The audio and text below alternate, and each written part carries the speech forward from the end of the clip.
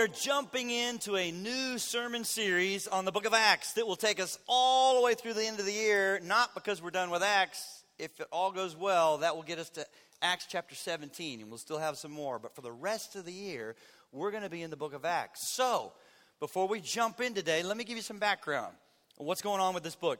The author is a medical physician, Dr. Luke, who has done a careful investigation of the words and works of Jesus Christ, as well as documenting the incredible spread of the church as he traveled with Paul the Apostle as his traveling companion during his 3 missionary journeys. And because of this, you may not realize this, Dr. Luke then has a 2-volume work in the New Testament, the Gospel of Luke and the book of Acts. And those are 2 big books, both of them. Luke has 24 chapters, Acts has 28. His 2-volume work comprises more of the New Testament than anyone else, including the Apostle Paul's 12 letters. So this guy has a lot to say in the New Testament. And both these books were written to the same man, Theophilus. And because he's a doctor, with his training and his logical mindset, the Gospel of Luke and the book of Acts are 2 of the most carefully documented and historically verifiable books in the New Testament. Because Dr. Luke was not writing to entertain. He was writing to convince. And he was writing a man that we believe was a high Roman official, because he calls him Most Excellent Theophilus in the book of Luke.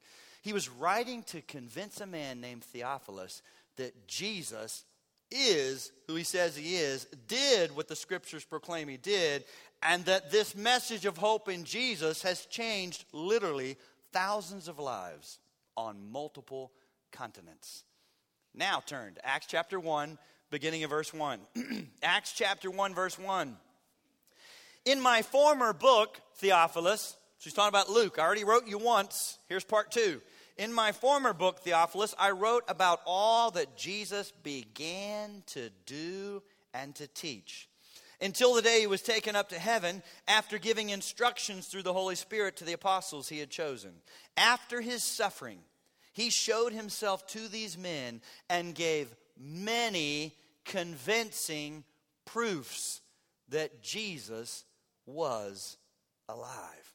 He appeared to them over a period of 40 days and spoke about the kingdom of God. On one occasion, while he was eating with them, he gave them this command: do not leave Jerusalem, but wait for the gift my Father promised, which you have heard me speak about. For John baptized with water, but in a few days you will be baptized with the Holy Spirit.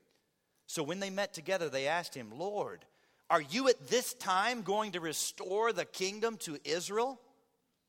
He said to them, it is not for you to know the times or dates the Father has set by his own authority, but you will receive power when the Holy Spirit comes on you, and you will be my witnesses in Jerusalem and in Judea and Samaria and to the ends of the earth.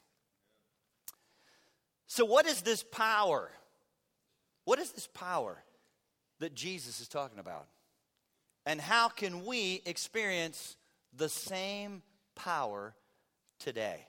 Well, here's what you need to understand. Number 1, first, you'll never have this power that Jesus is talking about until first you are convinced and confident about who Jesus is and what he's done for you.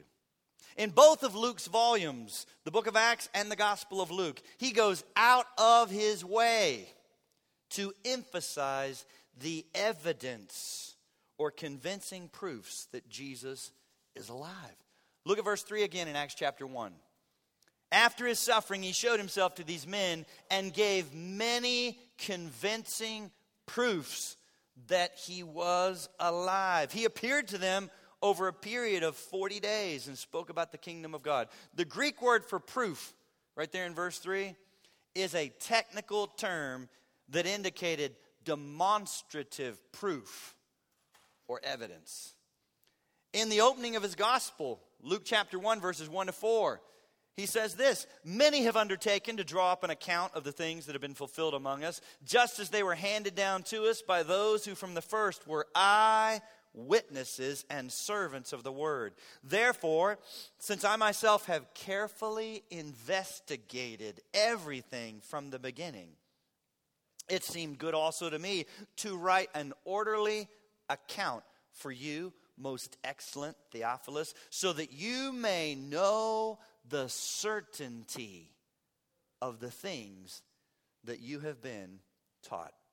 For Luke, the very starting point for experiencing this supernatural power in your life is to be convinced that Jesus is alive. That he's alive, that he's alive. The resurrection is not optional. If you think, well, what's the big deal, Brad? Why does it matter? I mean, here's what I hear sometimes. Couldn't it just be that the idea of resurrection still gives hope and inspires us every year, even if it isn't true? That's what some people want to do. Jesus probably did not rise from the dead bodily. That could not have happened. But that, just the very idea of it is so inspiring. Every year we celebrate this, and there's eggs and there's bunnies, and there's also this idea of resurrection, new life, new hope, new... In a way, what they want to say is just like a movie that is fictional that we know is not true can be inspirational, right? Have you ever been inspired by a movie that you know, this is not true, this didn't really happen, but at the end of the movie you're like, yeah, we can do more, we can do differently, we can do better. I have been inspired by this fictional movie. So why can't Easter just be that? Every year it rolls around, and we know it's probably not true, but it's so inspiring about new life and hope. Well, we don't have to wonder whether it's okay to take that approach. The Apostle Paul answers the question in 1 Corinthians 15 when he says, if Jesus did not rise from the dead, Christians of all people are not people that are inspired, they're to be pitied. They're pathetic. They're to be pitied. If Jesus did not rise from the dead, Christians of all people should be pitied because our preaching is empty, our faith is in vain, and we are still in our sins.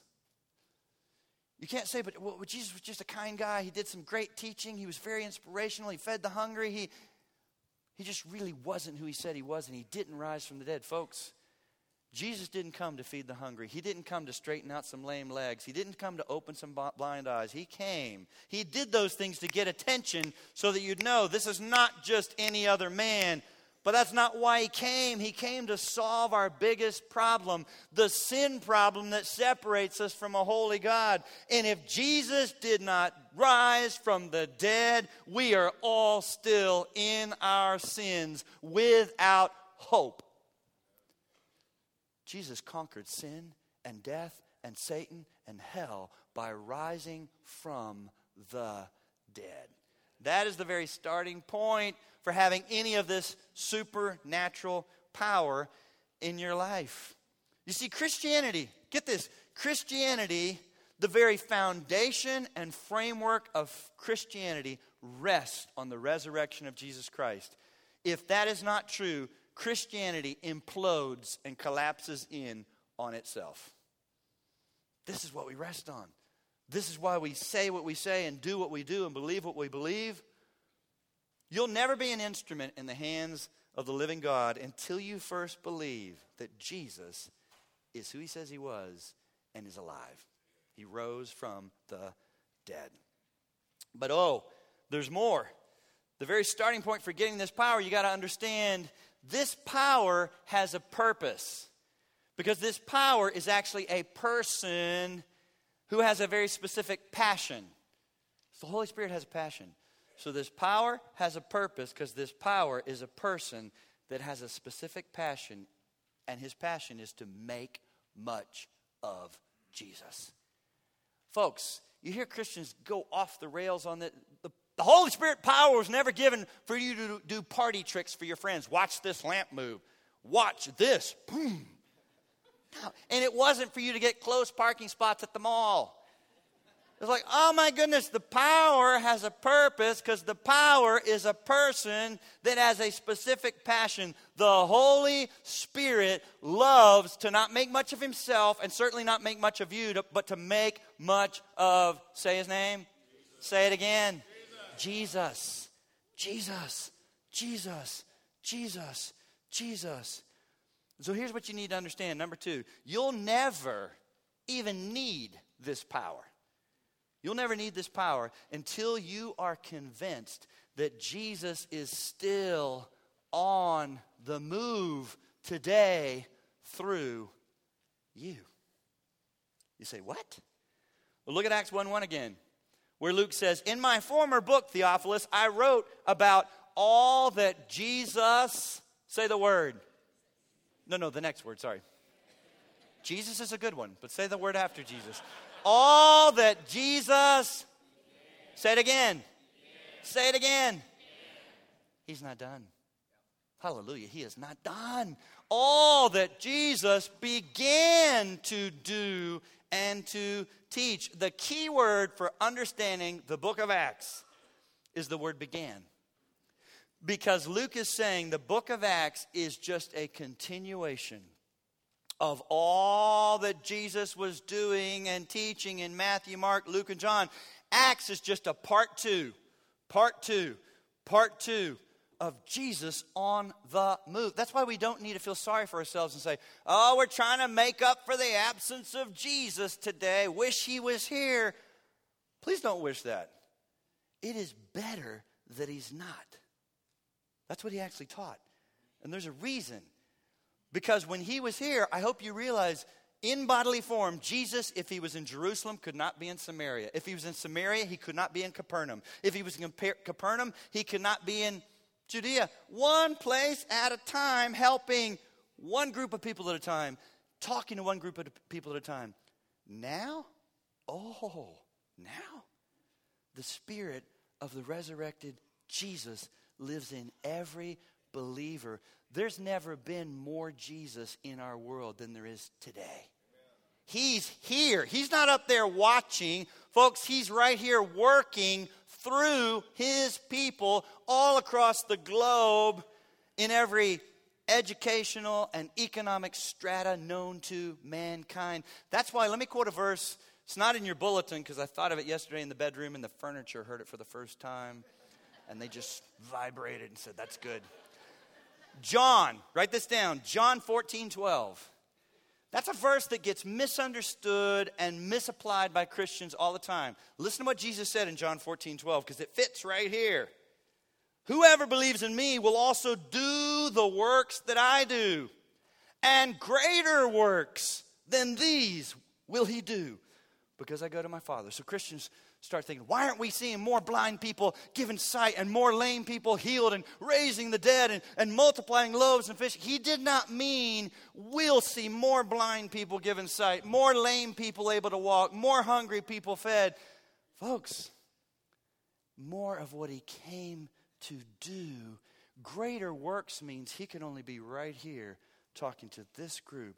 And now he goes with you into Kenton County and into Campbell County and yea, verily Pendleton County and across the river into Cincinnati and on up into southern Indiana and wherever his people are. Jesus is, and he's not done. He's still working. All that he began to do, he is still doing through believers today. So if you have a heart for unbelievers and think, I wish he would do something, he's on the move today. We don't need to feel sorry for ourselves. We're not trying to make up for the absence of Jesus. He lives in us. He's on the move and he's working through it. And here's something I want to get you to think about it. This mindset of working for Jesus. Right, he's gone now and he's watching. And I need to work for, I'm working for Jesus. I'm just working for Jesus. I'd rather do other things, but I'm working for Jesus because he died for me. And that is pathetic and leads to a life that's exhausted. If you have a mindset, I'm supposed to work for Jesus, it leads to exhaustion. understanding he's at work through me is exhilarating and exciting, and you can do it for a lifetime. If you head off with, I have to work for Jesus, you will reach a point sooner than you'd like to realize that you're just done. But when you get a hold of, oh my goodness, I don't have to make anything happen. I'm not trying to make anything happen. I just want to get in on what God is doing. Give me eyes to see what you're doing, where I am. Everyone doesn't need to leave the marketplace. In fact, please don't. Be engineers and pharmaceutical sales reps and school teachers and homemakers and carpenters and plumbers and electricians. Be that and be on mission, because Jesus is with you in that engineering firm. Jesus is with you in the car as you do your route and make your sales call. And don't not do your job. Don't hear me saying that. But you're on mission, and you will have opportunities, and he meant for there to be some Jesus in that pharmaceutical sales rep team. He meant for there to be some Jesus in that engineering firm, and some Jesus in that neighborhood, and in that gym, and in all the places we're going. Greater works will you do because I go to the Father. Because now there's the Spirit of Christ in every believer. You don't have to earn it. You don't have to get to a certain level. Well, I'm a baby Christian. I'm looking forward to the day I get the Holy Spirit. As soon as you're saved, Spirit of the resurrected Jesus Christ living in you. And that's what Jesus was talking about and promising in Matthew 16 when he said, I will build my church and the gates of hell shall not prevail against it. He's doing that today. He's building his church through his people, spreading this message. That's why when you read the book of Acts, you see, oh my goodness, despite hostility and cultural objections, the Church of Jesus Christ and the message of the gospel is unstoppable. Folks, apart from a living God at work through his Spirit in this world, there's no reason Christianity should still exist. It should have been stamped out long ago. It's still alive and well because Jesus is still doing what he began to do in the Gospels, and he's doing it today through believers all over this world. It is unstoppable, not because of us, but because of him continuing to do what he promised to do. Let me give you an example of what I'm talking about. This awareness, it's not me working for Jesus, it's Jesus working through me. Paul the Apostle had this. Paul the Apostle had this mindset, and he could be someone who might have gotten confused. You could be someone who get confused when you read the book of Acts. When you read the book of Acts, you'll see from about chapter 7 all the way to the end of chapter 28. Oh my goodness, Paul is a main human character on stage in the book of Acts. Because he takes 3 missionary journeys. He goes into dozens of cities. He plants dozens of churches. He gets to multiple continents, even in a day when there were not jet airliners. Wow, one man. Guess what? That one man never got confused about what was happening.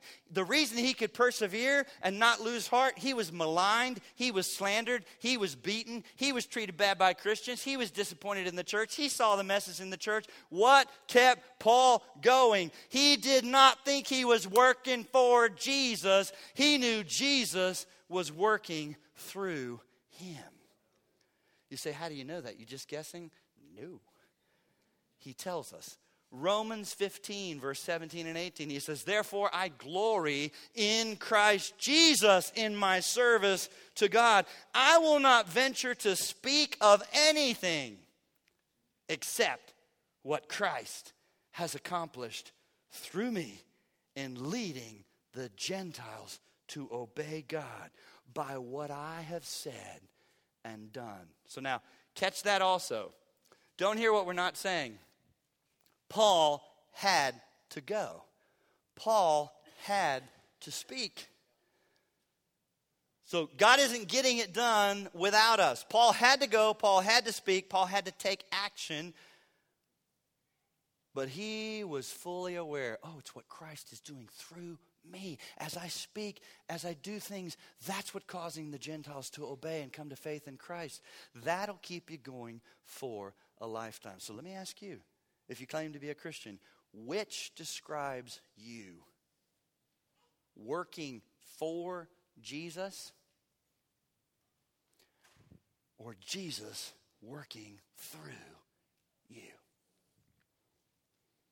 And the difference might be the reason you lose heart so easily and often and quickly. But now get this, because it's crucial. Number 3, you'll never experience this power. You'll never experience this power until you're gripped with a love that compels you to risk doing what he's called us to do. See, if you're concerned about lost people today, I hope you are.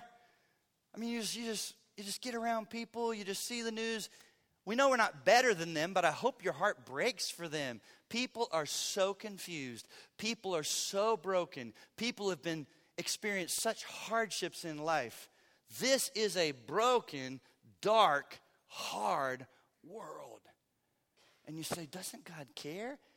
Does God have a plan for reaching lost people? He actually does. He does. Jesus declared that he does have a plan for reaching lost people. Look at verse 8. But you. Uh-oh. Wow, look at me. You. You're like, Brad, he's got to have another plan. No, he doesn't. No, this is a backup. This is if everything else fails. Why not flyers from the heavens and why not spell it across the sky? I don't know why not. But this is what he said otherwise, folks, when you get saved and you become a Christian, why not just out of here? Why did he leave you? It's certainly not to just build bigger homes, get nicer cars, take longer vacations, play with the grandkids. I'm not saying it's a sin to play with them. Certainly not to build birdhouses and collect shells, I can tell you that. But listen to it. But you will receive power when the Holy Spirit comes on you, and you will be my witnesses in Jerusalem, Judea, Samaria, to the ends of the earth. 3 key pronouns in that one verse. Did you pick up on it? You. And since the verse begins with the word but, it's worth noting. All right, that's a conjunction that you use when, this isn't right. We need to turn in a different direction. This is a correction. This is a correcting conjunction. So what is Jesus correcting? What were the disciples asking for and wanting that Jesus wanted to correct? It's the same thing that we so often want and ask and try to get at the bottom of. They want to know when he's going to make all things right. When are all these promises going to come true? When is the kingdom going to be established, fully consummated? When will you be King Jesus instead of humble, lowly servant? And when will we reign with you? And when will evil be vanquished? And what was really on their minds, when will the Romans be tossed out? Hallelujah. When? And Jesus answers them in verse 7. I can summarize it for you. It's none of your business. It's absolutely none of your business about dates and times. And yet, do you not know, and I hope you're not one of them, the number of Christians that just spend their time trying to figure out exactly when it's all going to happen, exactly when it's going to return, and then even write some books and blogs and are stupid enough to sell their house and just stand on a mountain in a bed sheet and then have to come down in their bed sheet and buy clothes all over again and live in a cardboard box because we sold the home cheap. It's like, don't do that. He never said try to guess, try to set dates, try to make your life all about figuring it out. When is the wrong question. The right question is what? What should we be doing until you come? What have you given us to get it done? What should we be doing until you come? And what have you given us to get it done? When is God's business? What is ours? What are we to be doing? And that conjunction and puts these two things together. These two things go together. The power of the Holy Spirit and witnesses.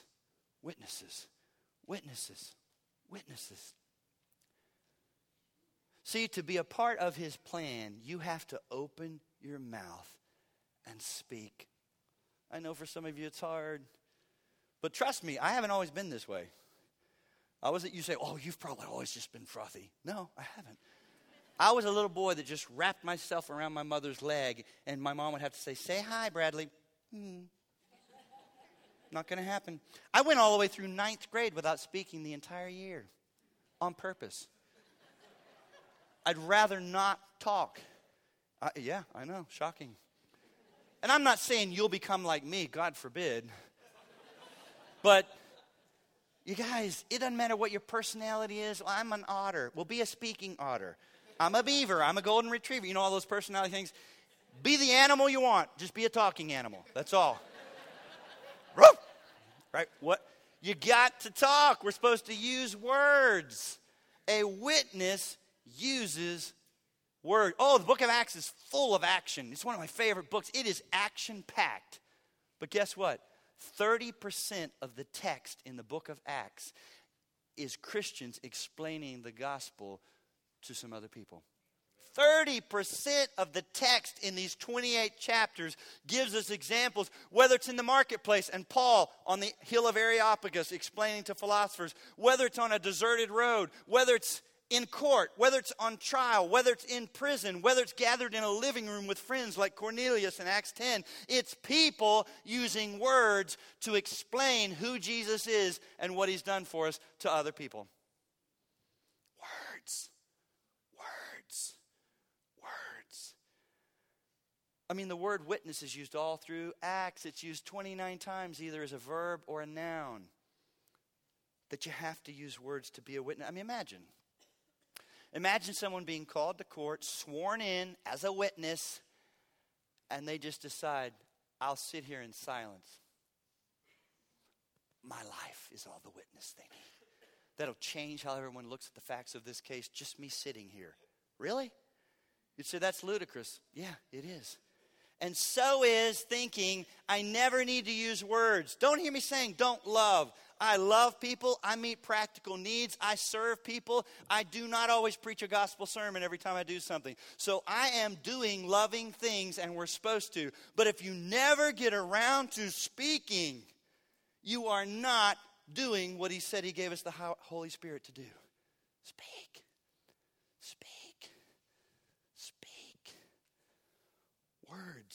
Words. Ordinary Christians telling other people what Jesus has done, who he is and what he's done. And here's some really good news. It's not our job to persuade people.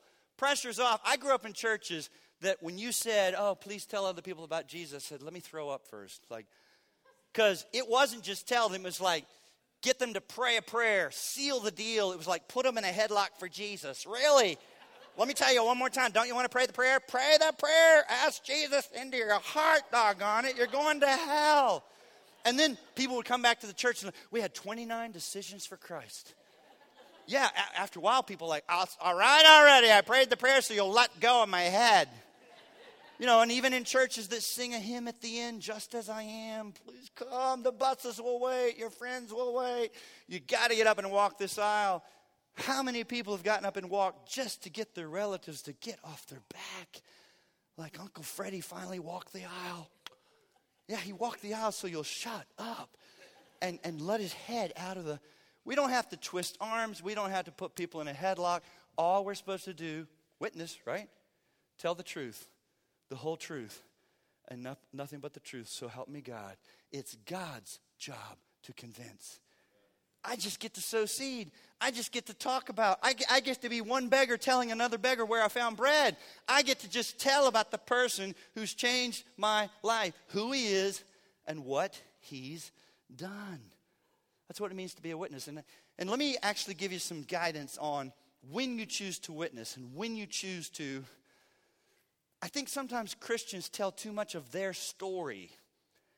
And witnessing is actually explaining the gospel. So I'm not saying you can't tell any of your story, but I'll be honest with you. I'm actually glad that I don't have some amazing story. I came to faith in Christ when I was 7, so I couldn't stop cocaine because I never started cocaine. That's not an amazing story. At 7, I pushed away the powder. And no, I was coloring sheets at 7, and I kept coloring sheets, and I love to draw, so I don't have a story that can distract me. And it forces me, all I got, folks, is the gospel. When you say, well, what are you doing, Brad, when you talk to people? I'm explaining to people who Jesus is and what he's done. That he kept the law for us when we could never keep it That's why he took on flesh. And that then when he died on the cross, he took the punishment that should have been ours from a holy God. The wrath of God was poured out on him so that now, when he rose from the dead, if you put your faith in him, faith by grace, you can't earn it, by grace alone, through faith alone in Jesus, you can be forgiven and free and have eternal life. That's the gospel. I just tell that story. I look for opportunities to tell that story. Not long ago on a plane, I shared this on Easter, but only one service, because sometimes I say things that were not in my notes. But I'm going to say it again. If you heard it already, sorry. It's a good story. Recently, I was on a plane. There's a guy sitting next to me on the phone. It was evident he's doing some big-time business just by the numbers that were being thrown around. So when he hung up, I just started a conversation. I just asked him about where he was headed and what he does for a living. And I like learning, so it can't be like I don't really want to know this, just manipulation. I like it.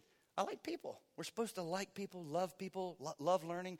I'm learning what he does and how he does it and just enjoying it. And then when there was a pause, I simply did this. I said, you seem very successful, and we're similar ages. I was taking a chance there. He looked like he's in his 50s. And sometimes at this season of life, you start to rethink life a little bit. And so I asked a question. I said, have you given any thought to the afterlife? And he said, funny that you should ask that. I just started thinking about that. Right? Oh, what a coincidence. I don't think so. Holy Spirit. But then he went on to just with great gusto say, when you die, you die. That's it. He started thinking about it, but that's, there's no more afterlife. And I just let him go. I didn't argue. But when he took a breath, I simply asked another question. When he did take a breath, I said, but what if you're wrong? This is really serious. And he didn't get mad. Instead, he actually leaned closer, and with feeling in his voice, he said, I know. And then he became more honest. See, sometimes, folks, the first thing that someone tells you is not always what they really believe. It's what they want to believe, and they'd like you to believe they believe that. Don't go after it with your 6 shooters trying to blow it up. Just ask another question. Because then he was more honest, and he said, hey, I retired at 46. I have millions of dollars in the bank. And I thought I had the American dream. Retiring early, tons of money. And within 2 months, I was miserable. And didn't know what to do with myself. And thought there's got to be more. There has to be. And so I pointed him to more, to Jesus and the gospel. But he pushed back as often people do, and that's okay too. He began to tell me of hurts from the church and hurts from other Christians and even a horrible thing that happened with a pastor. Yes, we sinners too. So real bad. And please know, folks, you don't have to defend the church or Christians. We have not been called to witness about Christians in the church.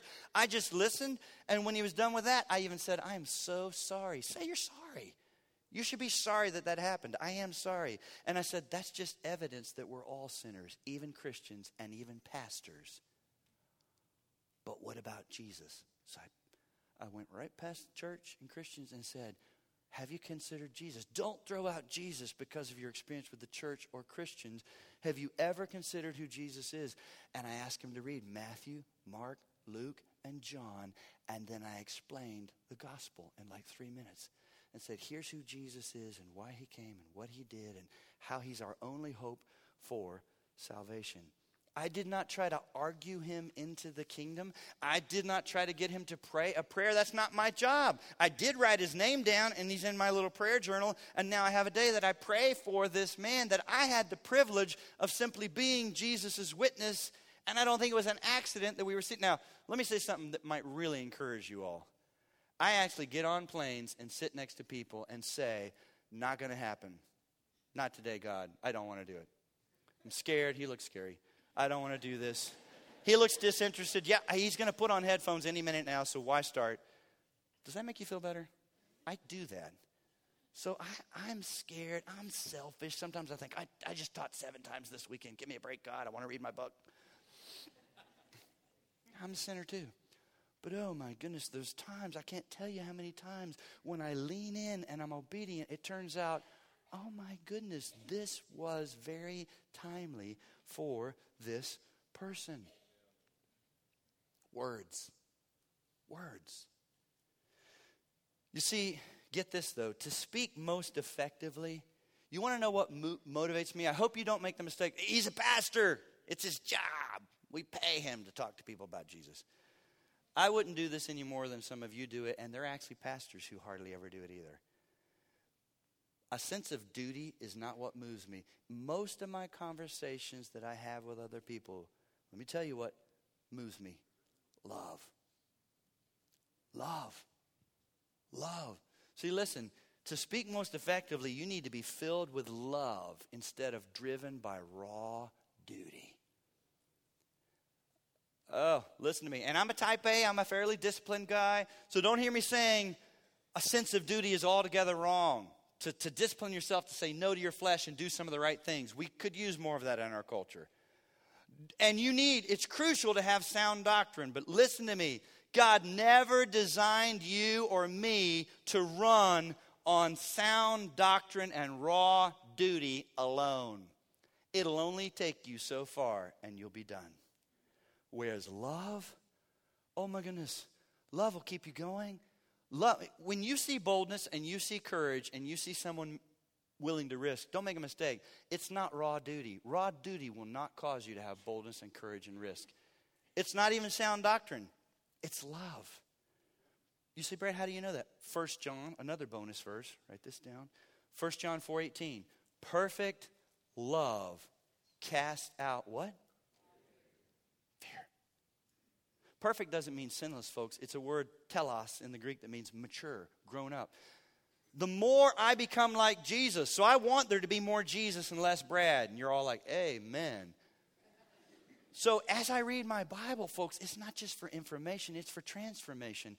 I'm becoming more like Jesus. I'm getting the mind of Jesus. I'm getting the heart of Jesus, who actually really loves lost people. Read the Gospels.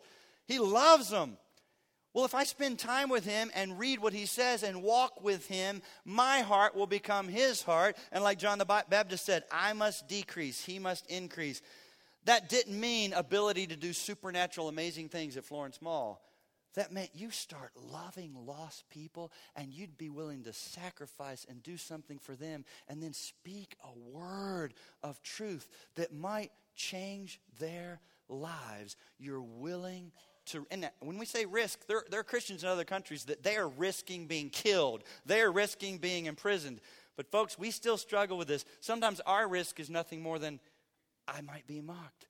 I might get marginalized. I might get pegged as that Christian now at work. Yeah, you might. Are you willing to risk that? Because you love people enough that you just can't stay silent? Love. And that's what the Apostle Paul was talking about and doing. Paul did not live the way he lived all those years, being beaten, being slandered, having difficulties in the church, being drugged before courts and prisons because of raw duty. It was love. Listen to what he says in 2 Corinthians 5:14-15. For the love of Christ compels me. That word is like, I can't not do this.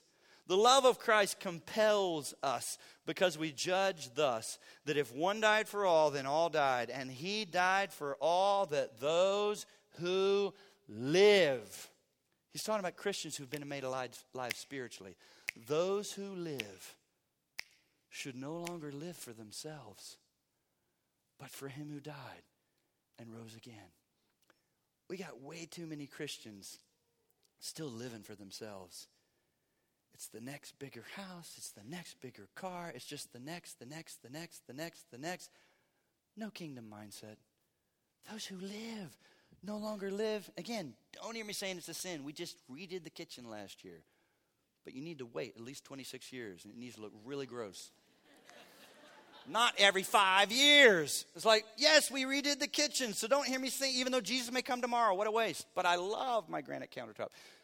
And that's not a sin, but that's not what we live for. It's not what we live for. It's not what we live for. What are you living for?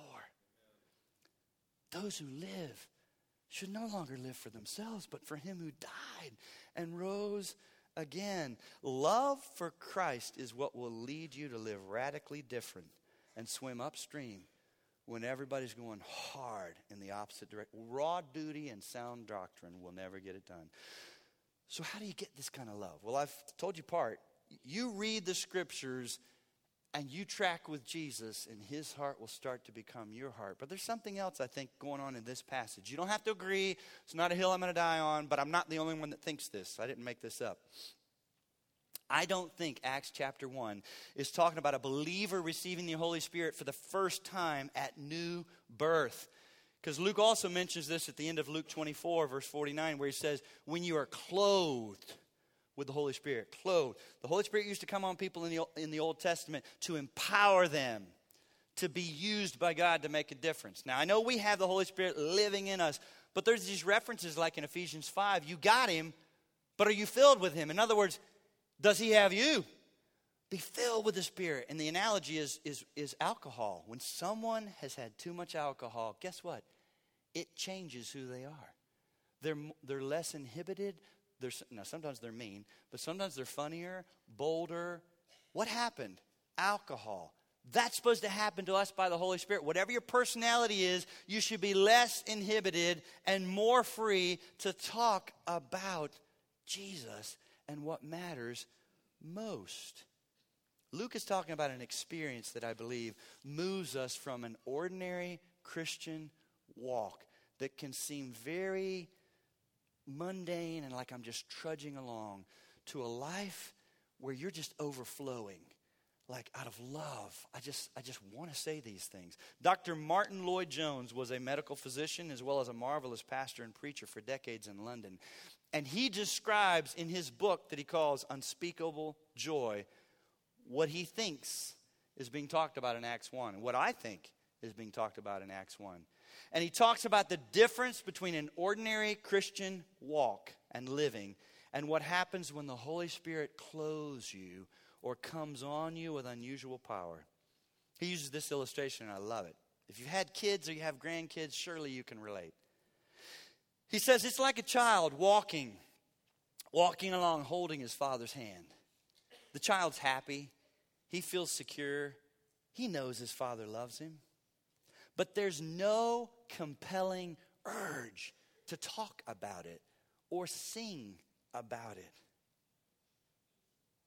But suddenly his father startles him by reaching down and sweeping him up into his arms. I've done that with my kids.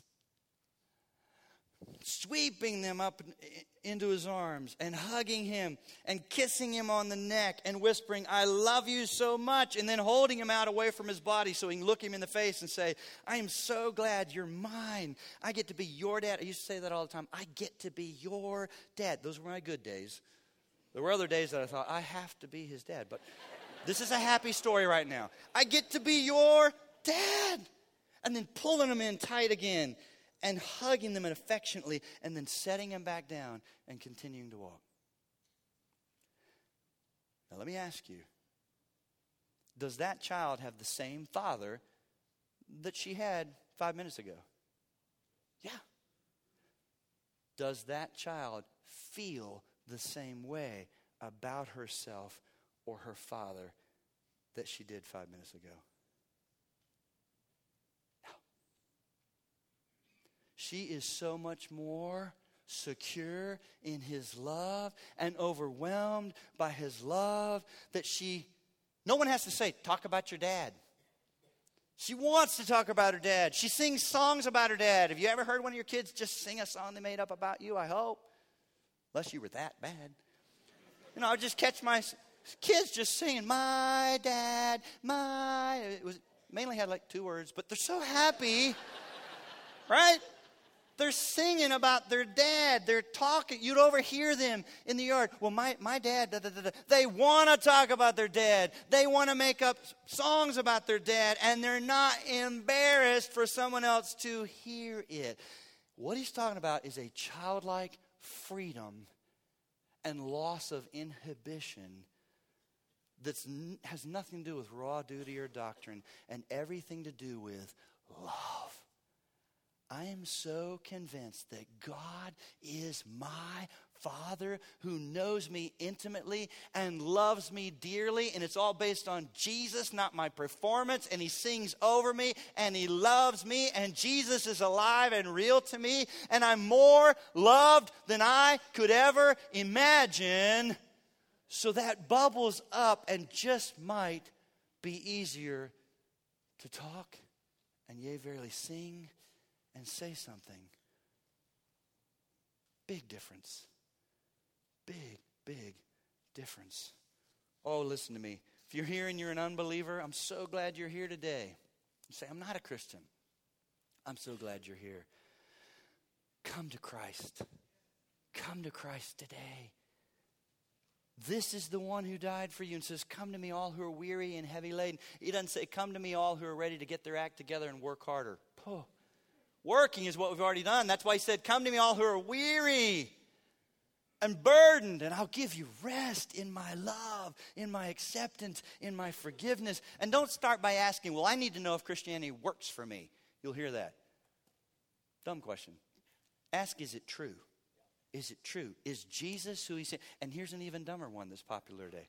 Well, I don't know if it's true for me. That's really stupid. Sorry. Who here would say, oh, that whole gravity thing, I don't know, true for you, not for me. Look at me. No, it's true for all of us. Gravity is either true or it's not. So this is nonsense. Well, oh, it's true for you, but not for me. It's either true or it's not. And if it's true for every single human being. So you better spend some time thinking through, is Jesus who he says he is? And did he do what the scriptures testify that he did?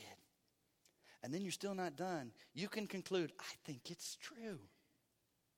But you still need to surrender and submit your life to that truth. You have to die to yourself and clinging to your life in order to live. But oh, what a life it is.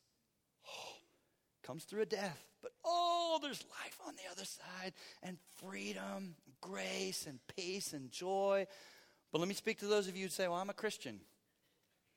Oh, listen to me. If you're that Christian, I love you. I'm not beating up on you. But if you're that Christian, that Christian life for you is really just all about trudging. It's just trudging through life and trying to do the right thing. And it's quite honestly exhausting. Would you consider saying, God, I want you to sweep me up into your arms. And I want you to overwhelm me with your love. Not so that I can just sit around and say, oh, I'm so loved. You will. But that I'm so loved will cause you to love others and to be less inhibited. Say, sweep me up in your arms so that I know you're my Father and you love me and that Jesus is alive to me, so that I would begin to live much more freely with the purpose for which you gave me your Spirit, to testify of Jesus, who he is, and what he's done. Oh God, thank you for your word. Thank you for your Spirit that does not just save us, but it fills us and it enables us. He fills us and enables us and overwhelms us with the love of Christ so that we might love other people and share this good news with other people.